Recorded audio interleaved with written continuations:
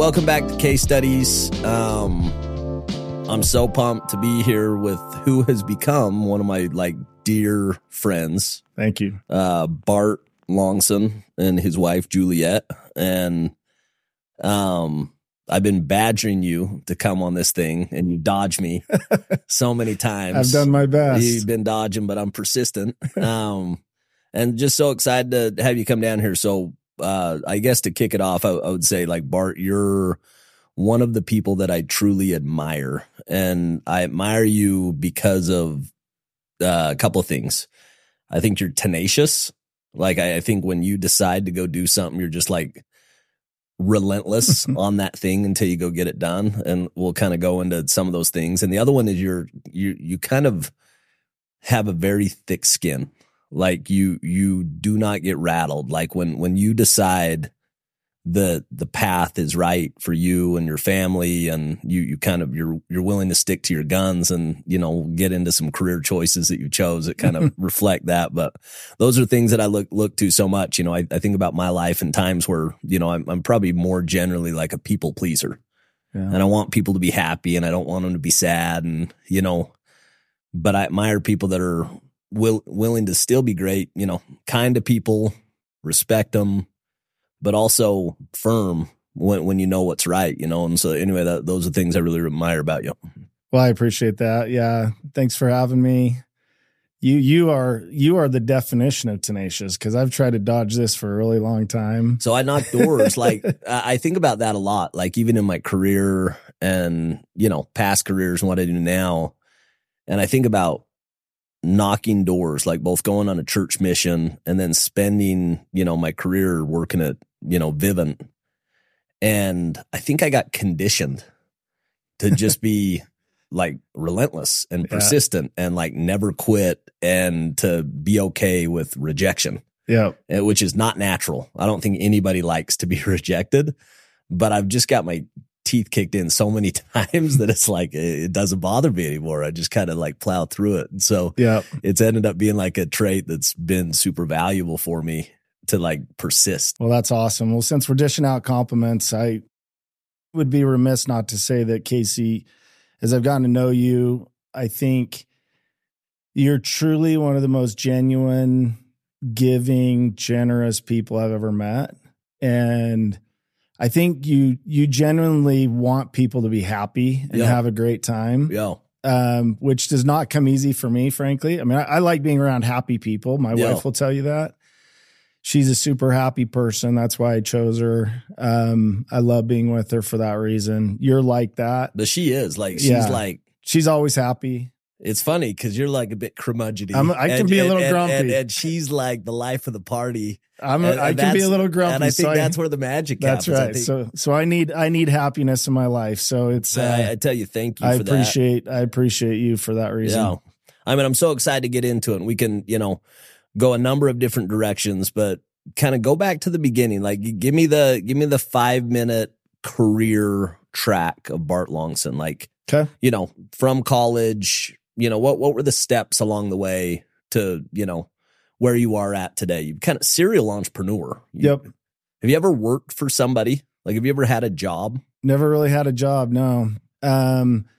So my track's a little bit different. I kind of have a dual track, so maybe I'll weave it together if you're all right with that. I love it. As we go through this. So this, I think my story really starts in 7th grade.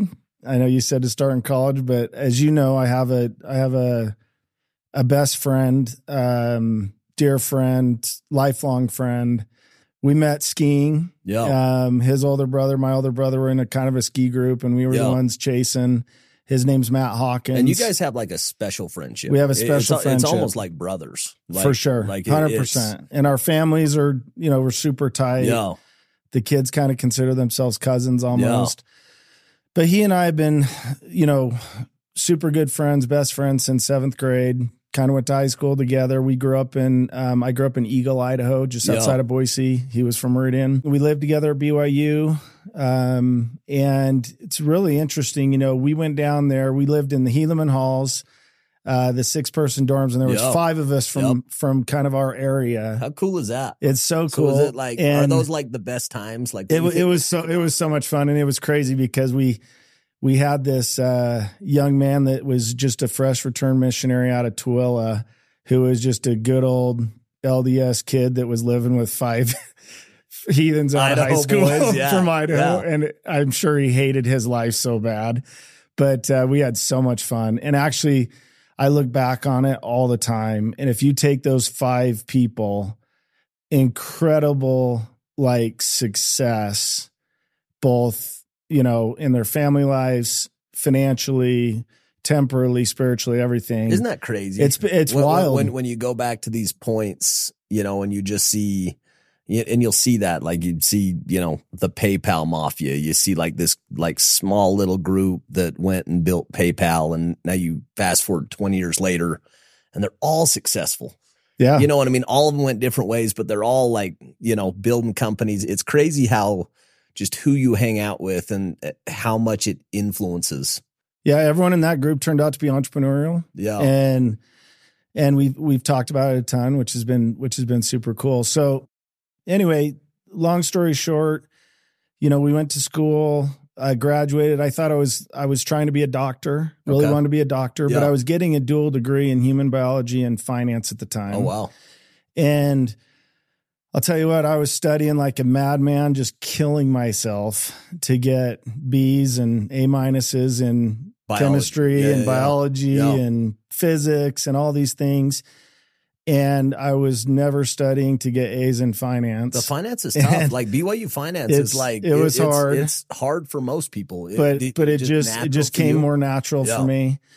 And I ended up taking the MCATs to go to medical school and kind of scored middle range, and applied the first year and didn't get in my first year, which is pretty standard for medical school. Yeah. I think I likely would have got in somewhere in my second or third year, but at the time I was doing finance and I was super successful. And I was just like, what year? This is 1999. Okay. And I was like, what am I doing? Like finance just comes way more natural to me. There's no reason to try to chase this. So I like it. So I loved it. Yeah. And so at the time, so I was in finance, and at the time, my current business partner, Matt Hawkins, my friend that I mentioned, was getting a master's back east at MIT. Yeah. And he came, you know, when he came back, we kind of decided to go into business together. And his family's not finance, but it's kind of deep real estate. Yeah. Which has all sorts of finance elements to it. Yeah. So his parents, you know, started a company called Hawkins Companies out of Boise. Okay. They're a big firm. Yeah. Do a lot of big box retail development, do a lot of apartments, did some charter schools, some things like that. And so Matt and I decided to go into business and try to figure out how to do some real estate. And we were looking at all sorts of things. And really that kind of spawned into us getting into residential real estate, buying farms, taking them through the city, getting entitlements, and then building streets. And that led us into starting a mortgage company. That led us into starting a building company. Yeah. We also had a real estate fund. At the same time, so that was kind of my entrepreneurial business path. At the same time, I started in on kind of a hobby, and that was to officiate football. And this was in 2000. I started working Little League football, high school football. Because you obviously played, you know, played high school all the way growing up. Was it just kind of like hey, this would be fun to stay around the game? Like, yeah, it was funny. I was traveling around. I couldn't get football out of my head, and I didn't play in college. But we're good in high school, right? I was a decent player in high school. Player, yeah, I was a decent high school player, and probably regretted not trying to play in college a little bit. So it never really got out of my system. Yeah. And so I was traveling around playing in full contact flag leagues and I was traveling to like Vegas for the national championship, just all over the place. You guys had a good team. We had a good team. It was super fun. I played with a bunch of guys from around here. Anyway, I ended up living here in Cedar Hills actually just after school. And I lived across the street from Ryan Cuff, who played basketball at BYU. Okay. He was the head basketball coach at Lone Peak High School at the time. And he was like, hey, if you love football, you should try officiating. And I was like, yeah, I'll try officiating. So I actually went out and worked a sophomore high school game with Ryan and his brother, Rob. Rob is now the executive director of the Utah High School Activities Association. Okay. It's been there 15, 20 years or something. And I went out there and they basically said, just stand there, we'll officiate the game. And I just immediately fell in love with it. And so I started working Little League in high school and then kind of JV and sophomore games, and then got into varsity that first year. And from there, kind of those two paths, like 2000 to 2005, I worked high school, small college. I was doing a bunch of games at Snow and Dixie and SUU until I actually got the chance to be hired in the Mountain West. And actually, it was interesting at the time. I was meeting with the supervisor of the Mountain West Conference, and he said, hey, I'm going to give you two options. One is I've already talked to the supervisor for the Big Sky Conference. And if you want to be hired there, they'll hire you full time and you can go and we'll watch you for a few years. And then if you're good enough, we'll bring you into the Mountain West. And that was back when BYU and TCU and Utah. Yeah. There's some good teams in there. Really good teams. Yep. It's kind of the new Big 12, if you will. Or the second option is I'll bring you in the Mountain West as a halftime official. And I've never hired anyone this young before. I was 29 at the time. And I'm going to give you 2 years. And if you don't get it right, I'm going to fire you. So what do you want to do? And I'm like, I'll take the halftime in the Mountain West. I want to work bigger games. Yeah. And so I quit high school at that time in 2005, joined the Mountain West, and just in my off weeks in the Mountain West, I ended up working, SUU and Snow and Dixie. So that was kind of my... So you were loving it. I was loving it. It was like, I'm doing all this every week and learning the rules and I was going to everything I could. I was up at BYU. I was up at Utah, all their practices, like just getting as many snaps as I could possibly get. To be able to be around the game for that. So I got to know the coaches really well, Kalani and Kyle and just Morgan Scally and Jay Hill and all these guys, Aaron Roderick, all the guys that are coaching kind of around here. They were young. They were all young and coming up. Gary Anderson. Yeah. It was such a cool experience. And so, but obviously you can't make a living of officiating, maybe until you get to the NFL. But so then back to my, Matt and I were rocking and rolling on this real estate stuff, and we were kicking. And it was going really good. It was going really well. You guys had a run. We had a nice run, almost a decade, right? Yeah, about 8 years probably, until 2007, 2008, 2009, where it got bad. So hard. It got bad really fast. Yeah. And during that time, it was a struggle. I mean, we were, that you couldn't sell lots. You almost couldn't give them away because people didn't want the tax paying on them, and prices were dropping like crazy. Yeah. We had interest payments and whatnot that the company was dealing with. That we weren't putting in new projects because financing was difficult. There really wasn't any exits. It just went from like gangbusters to nothing. It was like in a 2 or 3 month period, it felt like the spigot just totally shut off. And so during that time, Matt and I were like, okay, we're entrepreneurial. We know a lot about lending and we really like lending. And so what can we do to weather this storm? But that was like a really scary time, right? I mean, me and you were talking on the plane, and you were kind of saying like, that's the first time ever that I was like, I need to go put in a resume. Yeah. I need to go like, where before, like you, big net worth and kind of growing and having all the success. And obviously anybody who knows you and Matt, like you guys are you work so well together, kind of force of nature type founders. But you just hit a buzzsaw with 2007, 8, 9. It's like I mean, all of our net worth. when you're a developer, all your net worth's on paper. You're rolling everything back. There's not cash. Yeah. Of course. And I think I had in 2009 I had 4 kids, 9 and under, and we had about call it 2 years worth of cash reserves as a family. So you got like a nice little nest egg. I'm thinking we got plenty of room here. Yeah, right? A couple years of cash, but also plowing like a lot. But reinvesting 100%. Yeah, we were in these projects and we had plenty, and on paper it looked great and everything was great until it just shut off really quickly.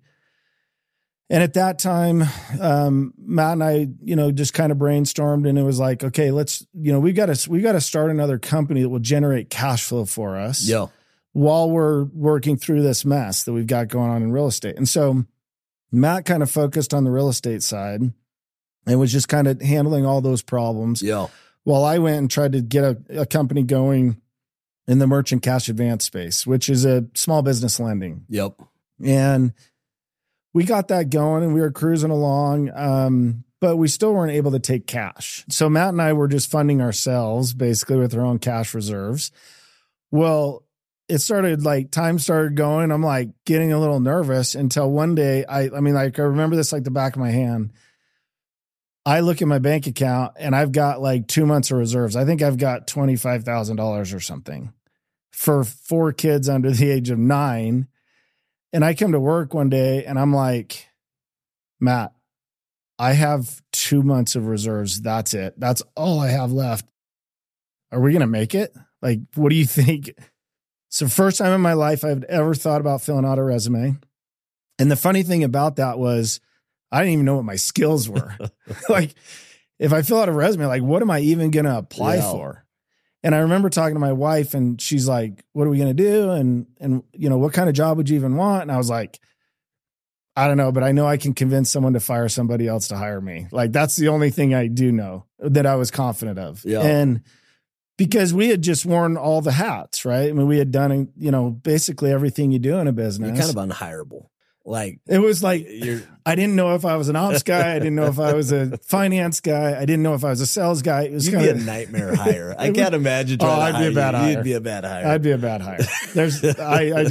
I would not work well for anybody. But Matt, you know, Matt's one of those, I'm much more emotional than Matt. You know, I'm up and down and all over the map and he's just steady Eddie. And he's like, we're going to make it. Like I feel it.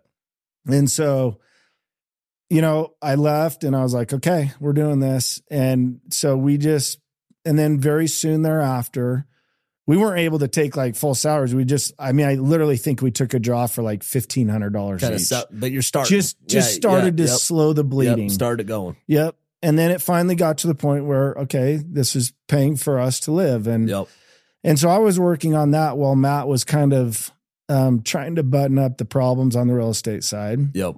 And it literally took us like 3 years to get through that. And when I look back on those 3 years, I can't remember much about like my family and my kids. The stress level. We were just in it. We were in it. Yeah. And I literally can't remember like some of the stuff that was happening. And the funny thing is, to circle back to football.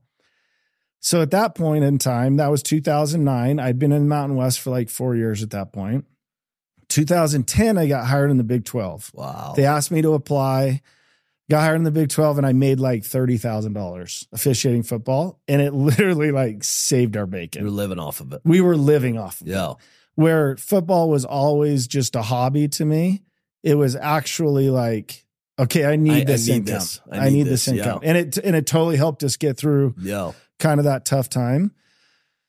And then in 2011, when Utah joined the Pac-12, Mike Pereira, who you probably recognize that name, possibly he's been on TV and whatnot. He called me and said, "Hey, Bart, I'd really like you to come." He's kind of like a high up officiating guy, Mike Pereira is kind of the king. Yeah, him and Dean Blandino, they kind of guys, go like the kings. Yep. And so he called me and said, "Hey, I want you to come to the Pac-12," and there was no way I was telling Mike Pereira no. So I went to the Pac-12 in 2011. So you've got like USC in their heyday. Oh yeah. Like Stanford was big time then. Oregon was big time. Chip Kelly. Yeah, no, it was a fun league and great places to travel for your family. Close, yeah. And I was on a really good crew. I was on a crew with Land Clark, who's a good friend of mine out in New Mexico. He's now a referee in the NFL. You've probably seen him or recognize him. But we were kind of the crew. We were kind of the kings of the Pac-12 at the time, and we were working all the big games. And Oregon and Stanford, USC, and on ABC when Pat Hayden came down and ended up taking his fine. That was in front of me. We were face to face. Anything better than like big time college football? Big time college football is awesome. Like, I don't know. If it was killer. I think it's about as good as it gets for me. You know, I'm like, if there's like a big game. So one of the coolest experiences I had in college football actually happened in 2011.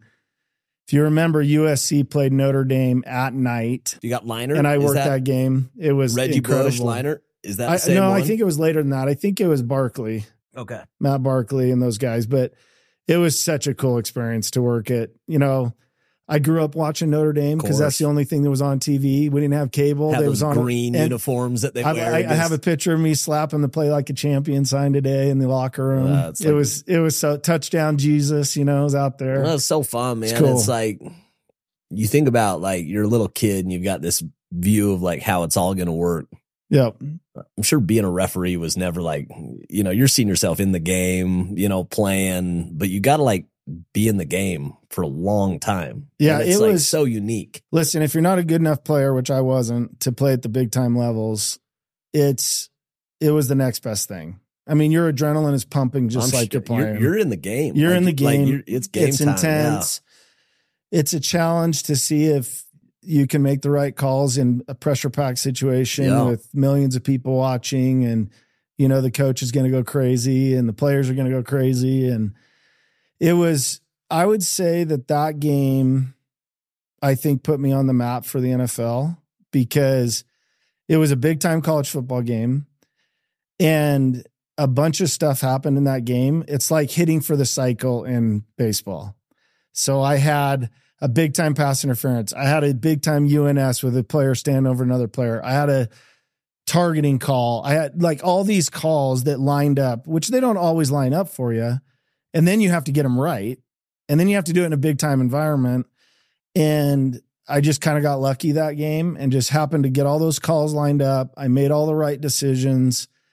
And I think the NFL was watching that game. And I think that was the early stage of the NFL taking a hard look at me. So they recruit you. Like they're watching and they're recruiting. This isn't you like saying, "Hey, I want to be in the NFL." This is there's not an application process for the NFL. I have no idea. So they scout out of college football, and then once they're interested in you, they will reach out to you and they'll start to interview you, and you go through some FBI background check stuff, and you go through some tax return. I mean, they looked at 10 years of my tax returns. Yeah, me and you experienced this. I remember we're golfing in Whistling Straits. Yeah. And they literally like sent somebody to Wisconsin to do like a P test, like a drug test. The drug test. And I'm like, what is going on? But like they're hardcore. Oh, they're dead serious about gambling. They're dead serious about drugs. They're trying to protect the integrity of the game, which is an important thing. Yeah.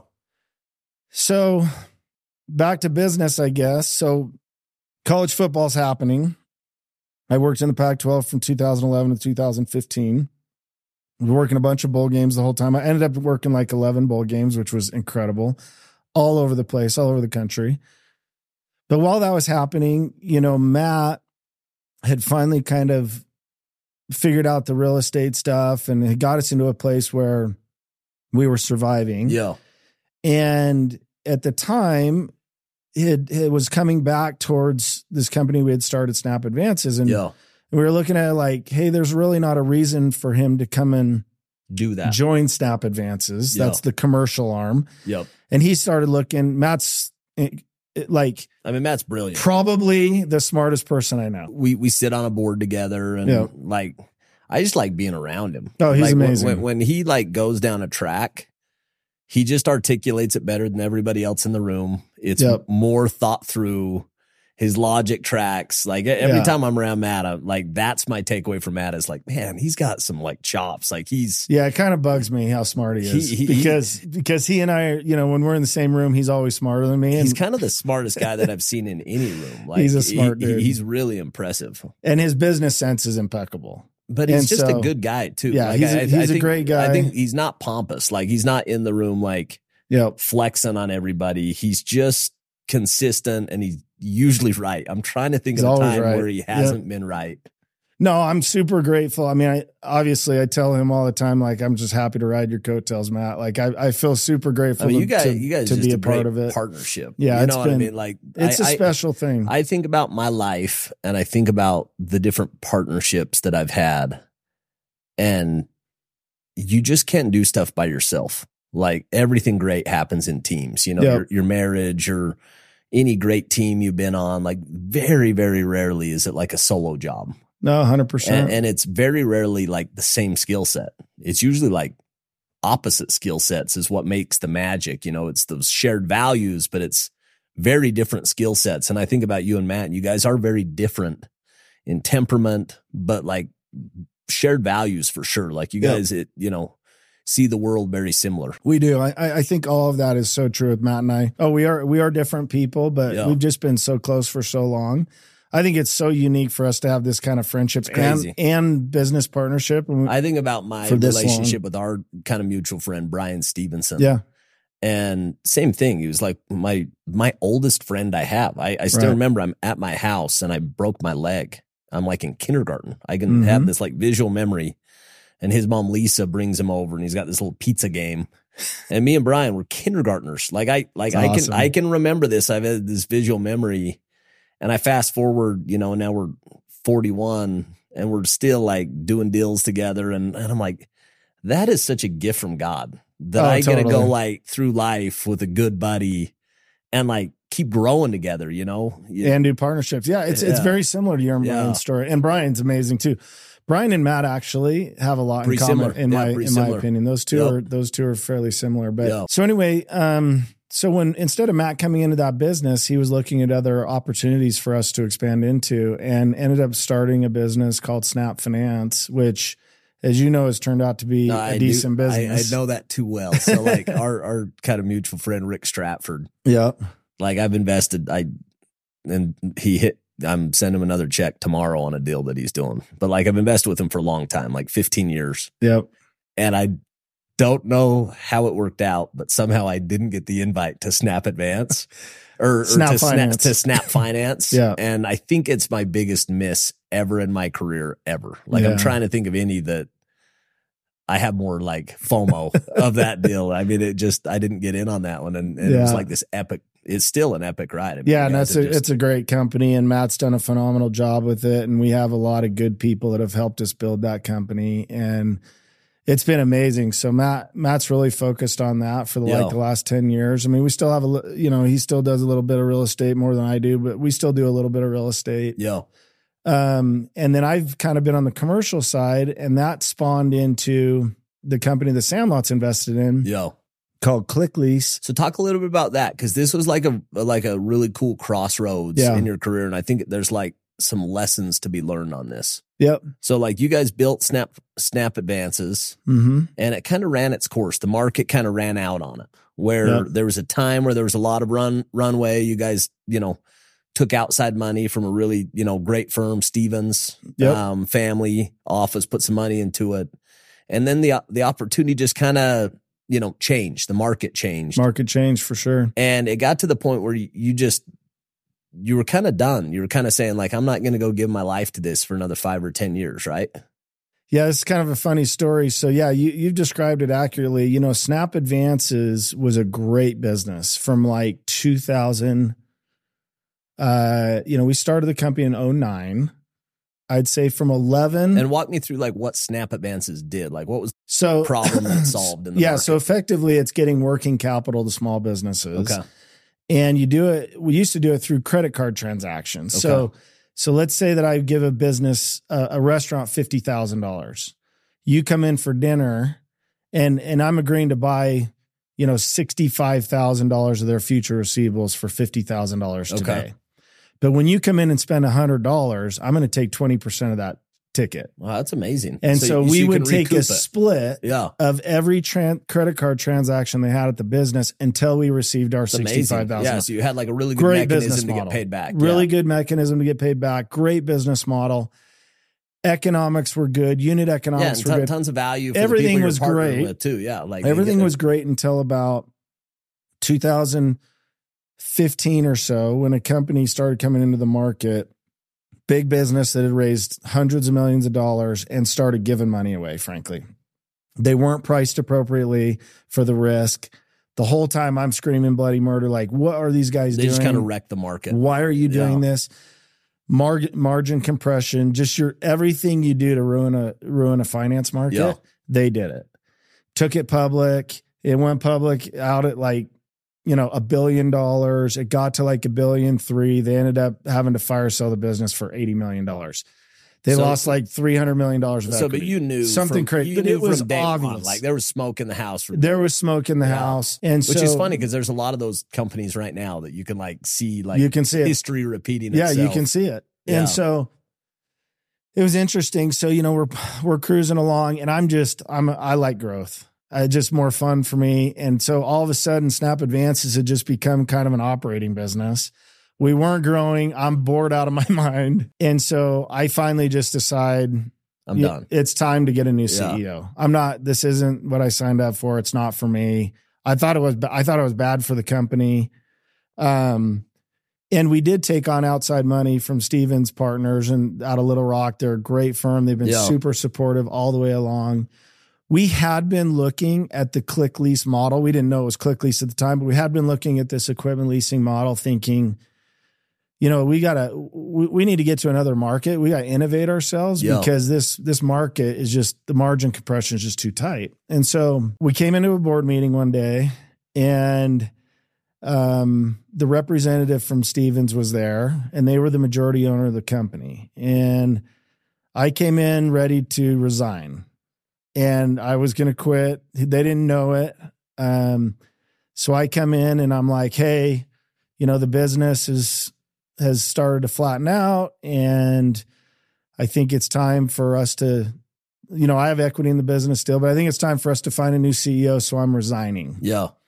And the representative's like, no. I'm like, what do you mean? This no. This is no, right? Yeah, this is no. I'm like, what do you mean? No. I'm like, I just quit. And he's like, I don't accept that. Which is so great knowing Noel, because like it's kind of a gangster move by Noel. Like I think back, I'm like, man, I got a lot of respect for that. He just like said, no, like I invested in you. That's like, what he said. Where are we going? That's what he said. And Noel is like pretty, as you know, he's a pretty even guy. Yeah, he's not emotional. Doesn't get high, doesn't get low. He just emphatically was like, no, not doing it. I don't accept that. We bought into this company because of you. We're in it because of you. I think you need to stick it out. I don't want another CEO. I don't accept that. And I'm like, well, no, I quit. And he's like, no. And so I said, well, if that's your answer, then we're starting this new equipment leasing business. That's the only way I'm staying. And I need $10 million. And he's like, done. So they stepped up. They ponied up their pro rata share. Matt and I put some money in. And we started Click Lease. It's so cool. And we didn't know it was Click Lease at the time, but it was, looking back, the absolute best move. Yeah. Like it was just, I think there's things, I get asked all the time from entrepreneurs, like, how did you do it? How'd you make it? Why is it so successful? And you're like, I don't even know sometimes. Yeah.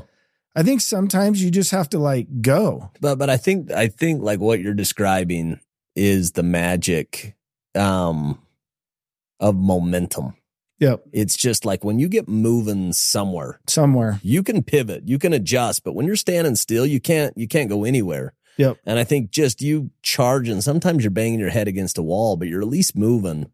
And then it kind of clicks. And it just opens, yeah. You go find that product market fit. And then it's like when it works, you just know it works. And that's like where it's like hammer down, let's go, I think sometimes, you can't control what the outside market's going to do to your business either. Yeah. I mean, and outside markets change. People get irrational. They get crazy. Some market entrance comes in, their capital stack is different. Of course. There's so many things that can affect your business. Yeah. And so, we pivoted. And we basically, Click Lease is really the brainchild. It's a mix between Snap Advances and Snap Finance. Yep. It's kind of Snap Advances commercial customer with Snap Finance's process. Yeah, with its technology. Yes. Yep. And so we knew what we wanted to do, how we wanted to do it. And so we started that in 2018. Yeah. We're now 260 employees and we're growing. And it's been so fun. We always talk about the Click Lease executive team that you put together. Yep. And like we sit on a bunch of boards and, invest in a lot of companies, but we always, we go back to Click Lease and we're like, they have a great team. Like that team is, we always go away from those board meetings being like, they have their arms around the business. Like they know, they're in the economy and they're in the market like everybody else, the good, the bad, and the ugly, but they know their business. Oh, 100%. When I think about what the role of a CEO is, sometimes I'm like, I'm probably not that good of a CEO. But the one thing that I feel like, CEOs are responsible for culture. They're responsible for executive team, that kind of stuff.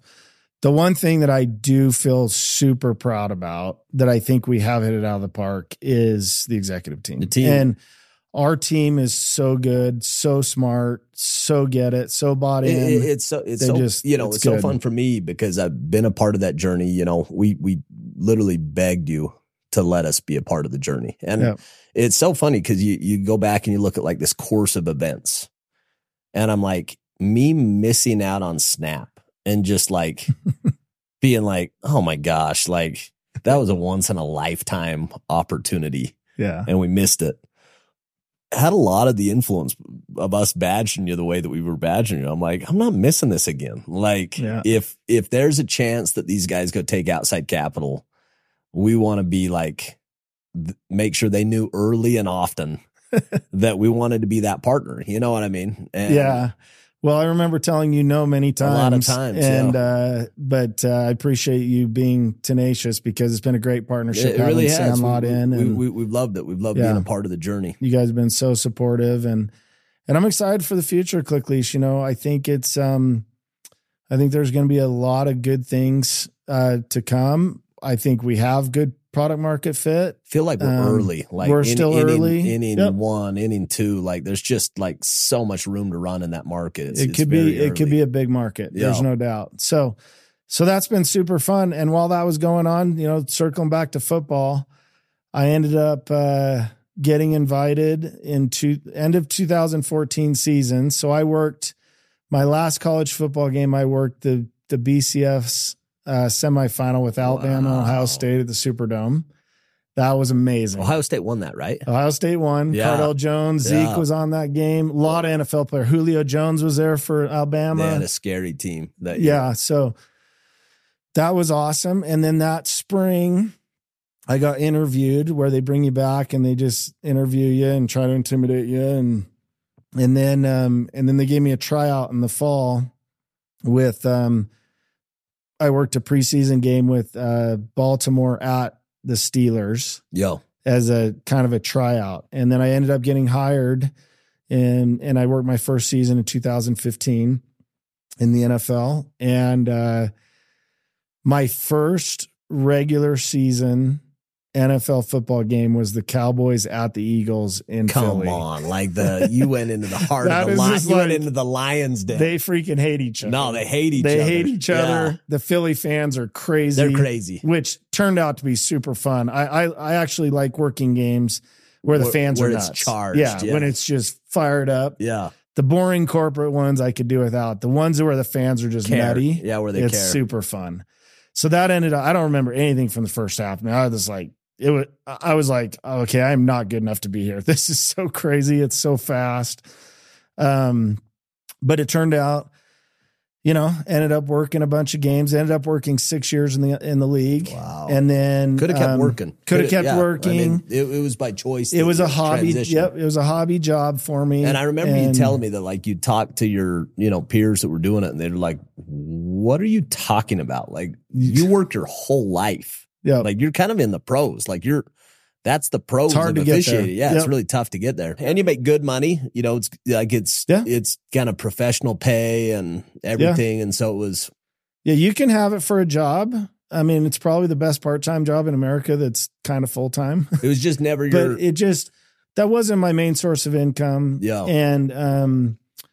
And I certainly could have gone, they wanted me to go till I was 65 or whatever. But, it was really, it kind of got to a point where it was like, okay, family, work, or football, I've got to choose one of these because it just got too crazy. It took you away from your family a lot. Yeah, I was gone every weekend, essentially from beginning of August to January. But your kids loved it, right? They loved it. They traveled with me. They would go to games. In fact, my daughter especially was like, Dad, you can't retire. She loved going to the games. Yeah. She loved Juliet loved it. Juliet was, she was kind of like give it, take it. She enjoyed, she the loved travel. it because you loved it. Yeah. Yeah. And my wife was so supportive. I had all the family support I needed. That's so this cool. was really about me deciding, okay, it's time to move on. I've done it. It's super fun.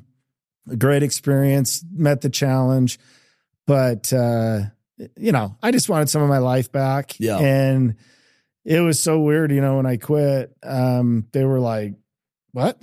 How are you quitting?" And because no one leaves the NFL. No one leaves. I mean, when you get in, you don't go. You just don't leave. Yeah. It's really hard to get there. I mean, to give you some numbers, the last numbers I saw, there's 120 NFL officials out of like 60,000 people that work football nationwide, something like that. It's crazy.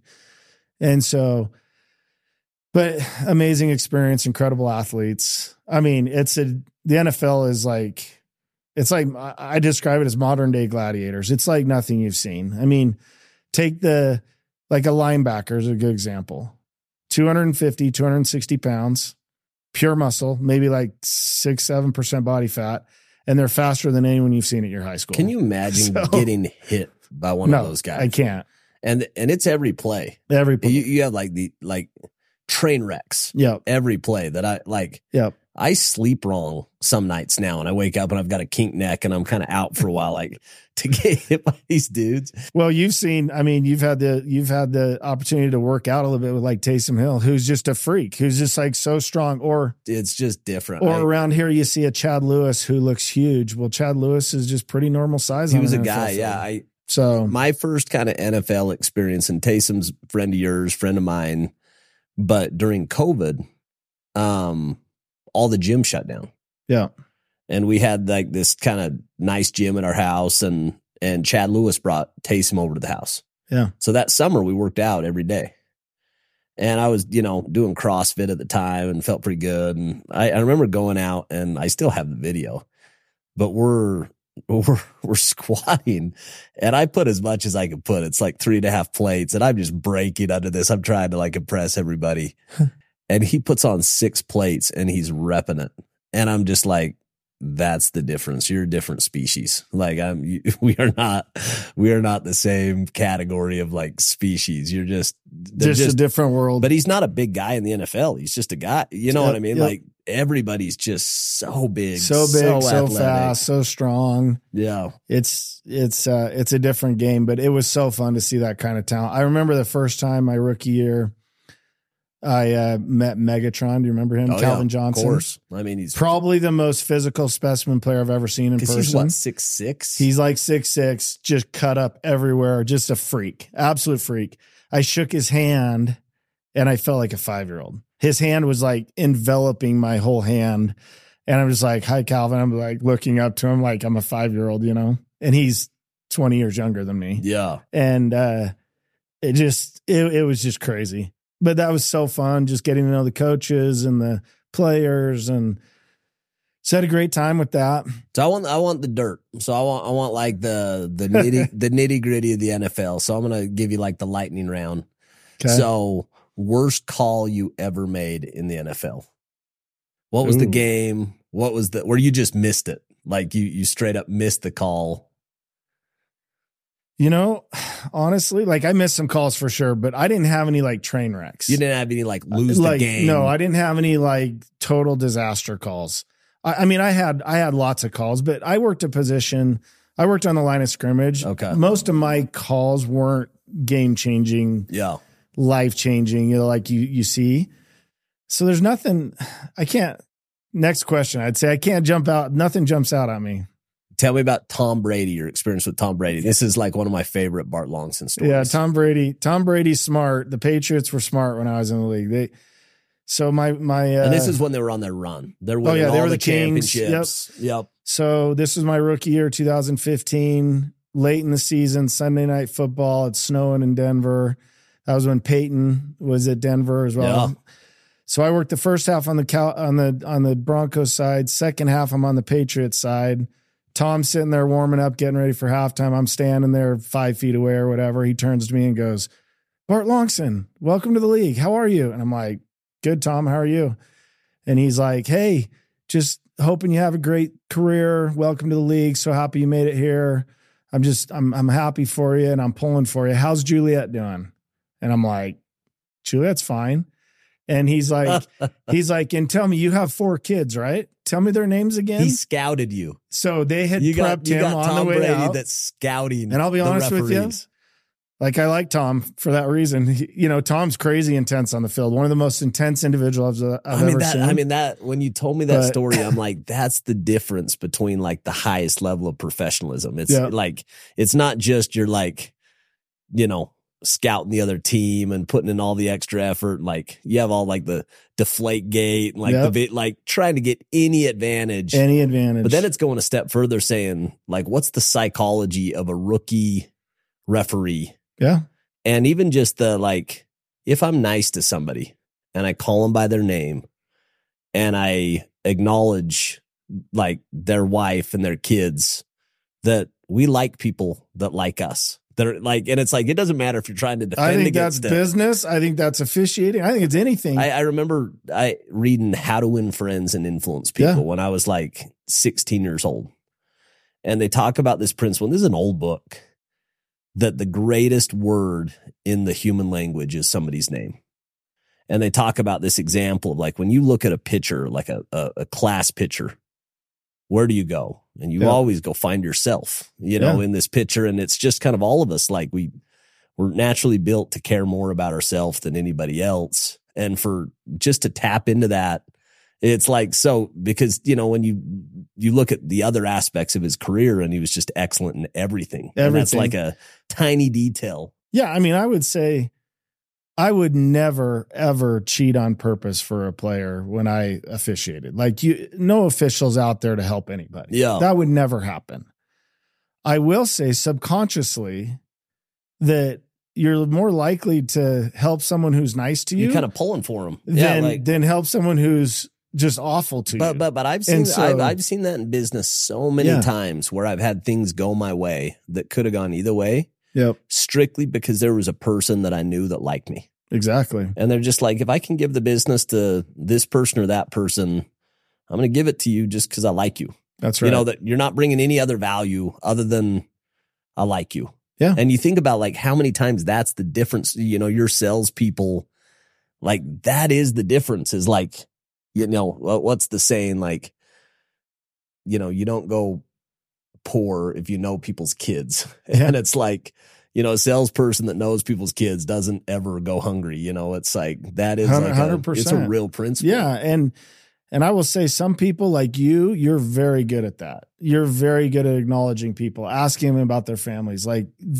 being really friendly. To me, that doesn't come naturally for me. It's work. I have to work at that. Yeah. I'm not a natural networker, for instance. Yeah. I'm comfortable around people and I can have conversations with anybody. But you can also be reclusive just as easy. Exactly. It's not natural for me like it is, like it seems like it is for you. I know you work hard at it, but you seem more natural at that. I just love people. You do. So I think it is like really easy for me because I'm curious, and so it's like when you're around somebody that's doing something awesome. Yep. It's like, how cool is that? Like, I want to know what you're doing. I want part of that. Yeah. Like that's amazing, and so I think it's being curious and also like just being like childlike a little bit, like if you can just be happy for people. I think about how many of my, you run into people that just can't be happy for other people. And you're like, that's like such a sad life. Yeah. All of us have everything that we ever need and plus. Yeah. I'm reading this new book by Morgan Housel. He wrote The Psychology of Money, but it's his new book. And he's talking about the quality of life that we experience as a whole today versus the 1950s. And it's like, it's not even close. Crazy, like average, median inflation adjusted income higher, technology, the food we eat, everything's better. But we kind of think back to the 50s as like, oh, those are the good old days. And it's just, it's really tough to just be grateful and just to like acknowledge like, man, like life is beautiful and there's so much good out there. You know what I mean? Totally. Talk to me about who's your favorite coach in the NFL? Like who's the coach you're just like, I love that guy? First to mind would be Pete Carroll. Pete Carroll is like, I tell this to everyone. I say, whatever drug that guy is on, we should all take. Because he's like 70 years old or whatever, 72 or something. The guy has more energy than anyone you've ever met. He's like a little kid. He is a kid. I would love to play for him. If I was a good athlete, I'd love to play for Pete Carroll. Such a nice man, so energetic, so positive. Just everything in his life. I mean, you see him chewing his gum on the sideline. You'll see it on TV. I mean, the guy he gets after it. He loves it. One little funny story about Pete. So, like, I spent a lot of time at their training camps because I'm out here in the West and most of the teams are East. But so I'd go up to their training camps. Pete has a equipment guy that's there. First thing Pete does at practice, he puts on his receiver gloves. And in Seattle, those things are like lime green or lime yellow, whatever color that is. They're like bright. So you got this 70-year-old walking around with receiver gloves on. And every time he'd coach up a player, and then as soon as he turns and shows his hands, some equipment guy is throwing him a football. Yeah. And he might be 30 yards away. And then he'll go back and coach for a minute, and he'll throw it back. He plays catch the whole practice while he's coaching guys. I mean, this guy's like in his 70s. It's incredible. I remember reading his book. He had a book called Always Compete. Yeah. And I just loved it so much. He, talked about competition, and then you'd watch him kind of, and I remember there was one thing when he was at USC where like the whole group's in there and he brings in Snoop Dogg and everybody's going nuts. All these crazy college kids and Snoop Dogg's rapping. And then there's another time where I was watching him in Seattle and you've got DK Metcalf. That's like, it's a freak. He's a Calvin Johnson. I mean, times two, and he kind of walks into the locker room, like shirt off, And so Pete rips his shirt off and he's dad bod, 65 years old. Everybody's loving it. You're just like, how do you not like kill yourself for this guy? He's amazing. He really is. He's just one of those guys that he's electric.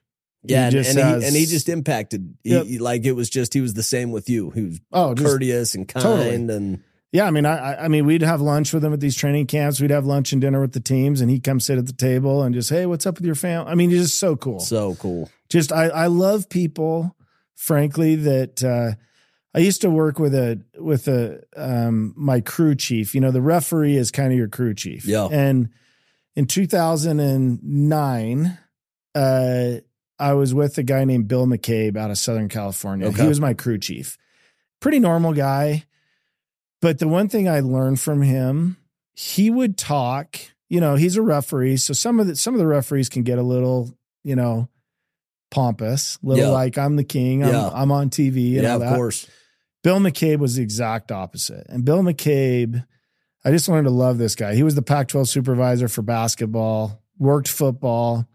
I was on his crew, and he would talk to the AD at any school we went to the same way he talked to the cab driver that we took from the airport. Yeah. It did not matter who you were, what your status was, what your socioeconomic situation was. You're a person. I'm a person. He would talk to you the same way. Yeah. And I really learned a ton from him that season, just going, you know what?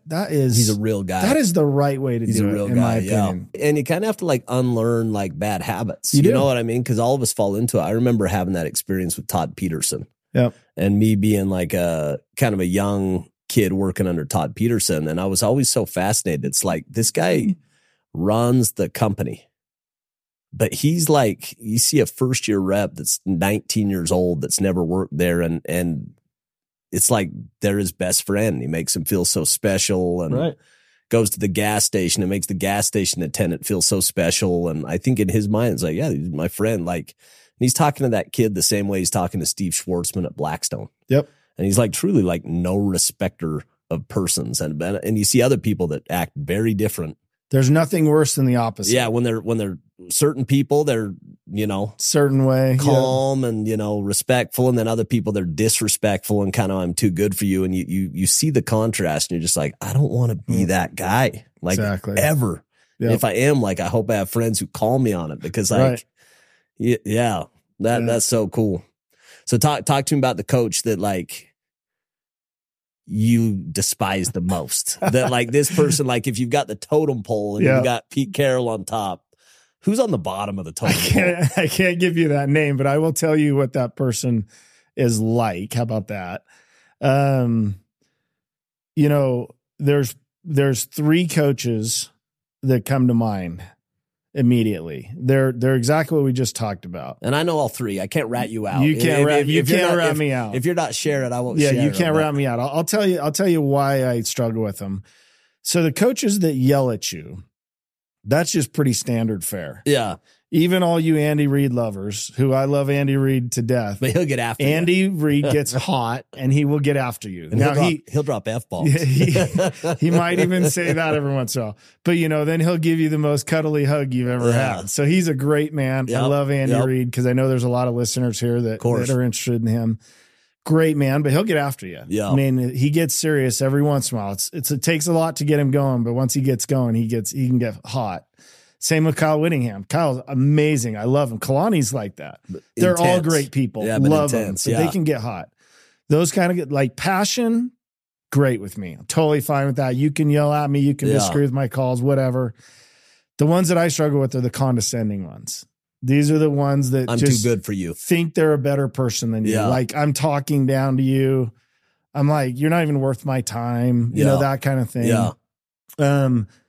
I ran across a couple of those guys in the league and a couple in college. But give me some examples of like the interaction that took place and like how they responded.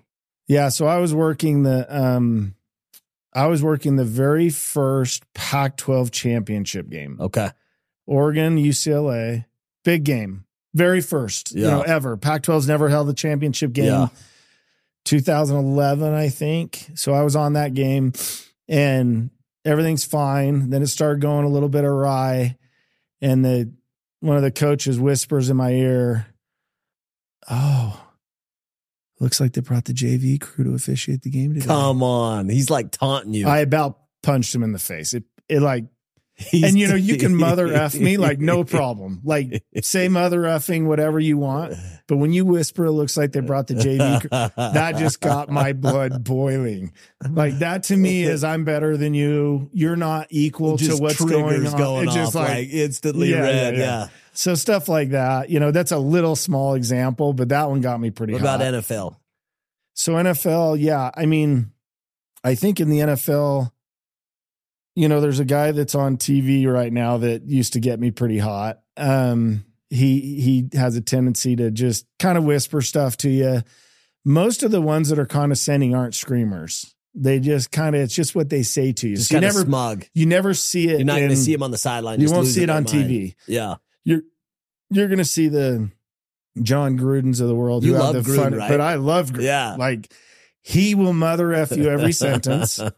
He has all those crazy faces, but honestly, super genuine, nice guy, good-hearted. Like he doesn't want you to. He is not a mean person. Yeah, like he's just passionate, person. Just super passionate. Yeah.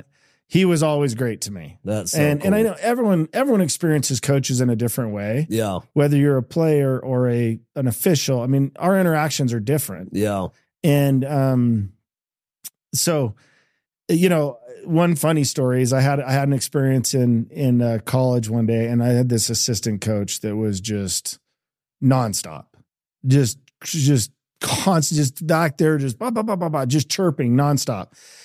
And I finally got so sick of him because I know you normally only communicate with head coaches. I finally got so sick of him that I turned to him and I said, "Listen, when I become an assistant official, I'll talk to an assistant coach." Oh, you got him back. You got him back. Did he keep John? Oh, no, he was done for the day. He shut up.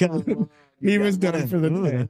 So that was pretty low blow on my part. It's actually pretty thoughtful. That was a little condescending on my part, but I was kind of done with it. I respect that. But no, it's it's really just about these coaches who just think they're better. And you'll see it. I mean, they show their true colors in comments in the press and stuff like that. But what was, you go back to 7 years, like what was the game or what was the moment or what was the highlight that when you think back, you're like, that was timeless. Like time stood still in that moment. Like, yeah, I would say the biggest playoff game I worked was maybe like 2018-ish or something, or 19 or something.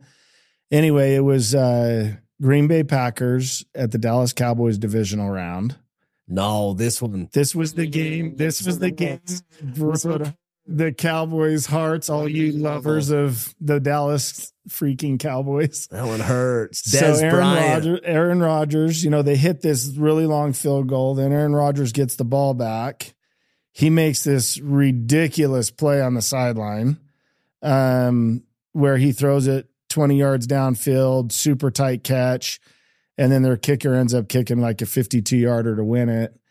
So I still have the game ball from that game. Come on. And that stadium holds like 198,000 or something. Yeah. But the fire department allowed them to sell an extra 10,000 standing room only tickets. Come on. So there were people in every crevice of the stadium. And so you got 110,000 people, Packers, Cowboys. It was Texas, right? It was crazy. In Texas. In Jerry's World. Yeah. It was crazy. And it was intense and fun. Cowboys just got their hearts broken. That didn't hurt my feelings too. Yeah. So that was an awesome experience. What a trip. What a beautiful, I think about this all the time. I'm like, God's pretty good, man. When you look back and you're just like, how do I get to experience this life? I mean, it was, how do I get the whole NFL thing, honestly, as we're talking about that, like I never got into officiating, think I would go to the NFL. Yeah. It just kind of kept going and just kind of happened. Yeah.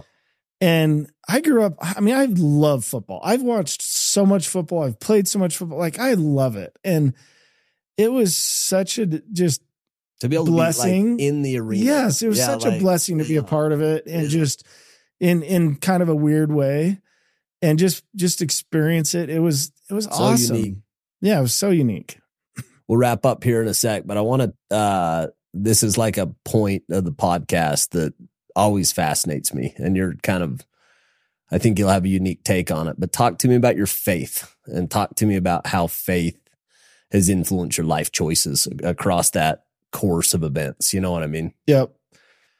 Well, I think faith is what grounds you. I think it is what makes you who you are. One of the coolest things actually about the NFL that we did that most people don't realize. So you get put on a crew. Okay. And that crew is made up of like 7 on-field officials and usually 2 replay officials. And you travel every week with that same crew. And they'll just assign you a game.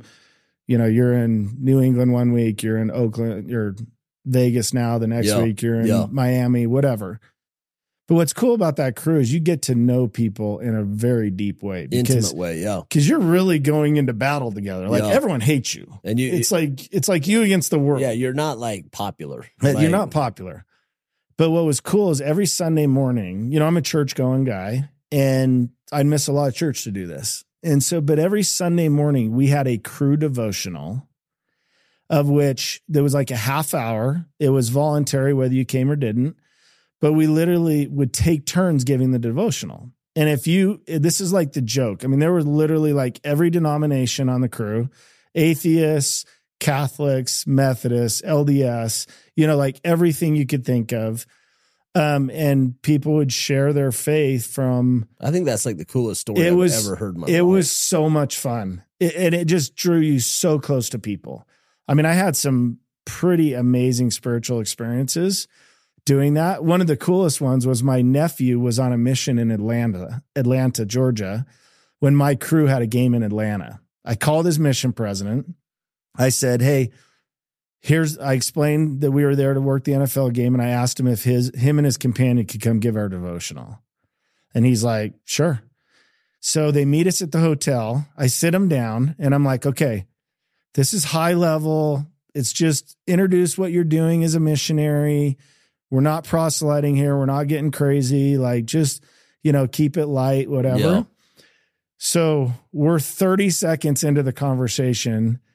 My nephew's companion, who's this great kid from Bountiful, actually, opens up the Book of Mormon, slides it across the table to my umpire and goes, we're going to read some scriptures together. Will you start? Come on. And my crew absolutely They're loving freaking loved it. They're loving it. They loved it. It was such a great experience. Anyway, just stuff like that where you just become so tight with people. Yeah. And I just had an amazing experience. So, I share that and just saying, I think our faith is like who we are, who we become. And, geez, sorry.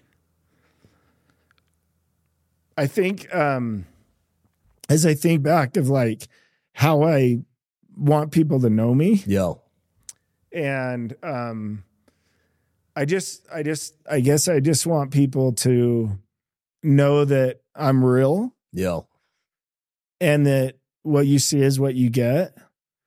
And I'm not perfect. But I will put in a good effort to be a good person.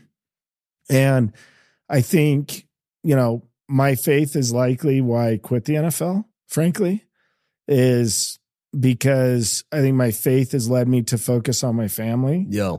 And those around me, and the time equation being away from my family didn't equal. It didn't compute. Yeah. And so it was time for me to make that choice. But I, just being out there with people, I just think they just learn to respect our weird little culture and who we are. And I think they respect authenticity. I think all of us do. Absolutely. You know what I mean? When I'm around somebody who's real, yep, and they are what they are, and you can feel it. You can like instantly feel it. You can feel when somebody's disingenuous and when they're just authentic. And I think, I've always felt that from you, that it's just, I mean, we have so many funny stories. We were talking about it the other day when we were golfing. I remember there was one time where like you just went off on me, and you were like coming at me pretty strong. And I think I finally had to like drop an F-bomb on you and just be like, and it kind of ended a little heated. And then you call back and you're just like, hey, I'm sorry. I was out of line. Yeah. And that was it. There wasn't drama. There wasn't hard feelings. It was just, you're passionate. Yep. And like, that's my non-perfect side. But that's what, like, I love that about people. Like when they show up the way they are, like completely the way they are, you know what I mean? Because you can't not be you, and you have to take the good with the bad. And the good is that you drive, and that you like people can feel your energy, and you motivate people forward, and and the bad is that sometimes it's too much, you know what I mean? And your kids or your wife or your friends kind of get the blunt of it. But I think that's the magic of like apologizing. Yep. If you can just be humble and just be like real quick to say, I'm sorry. It's crazy how like, I see that with my kids when I just screw up. And if I can just be humble and just be like, I got that one wrong. Yep. They're so forgiving. You know what I mean? I think everyone's forgiving if you can say so. I mean, I've had lots of practice saying sorry, so I actually don't have a problem. But it's not easy though. Like me and my wife, even like me to say sorry to my wife. Yeah. When we have like a tough argument, I'm like, I really want to be right for a little while longer. Like, I don't want to give this up. I feel like I'm right. And to be able to just like drop that and apologize, and like really apologize, not the fake one, but like really apologize. It's amazing how like everything disappears, like all the tension disappears, and you go back to being you. Anyway, that's so special.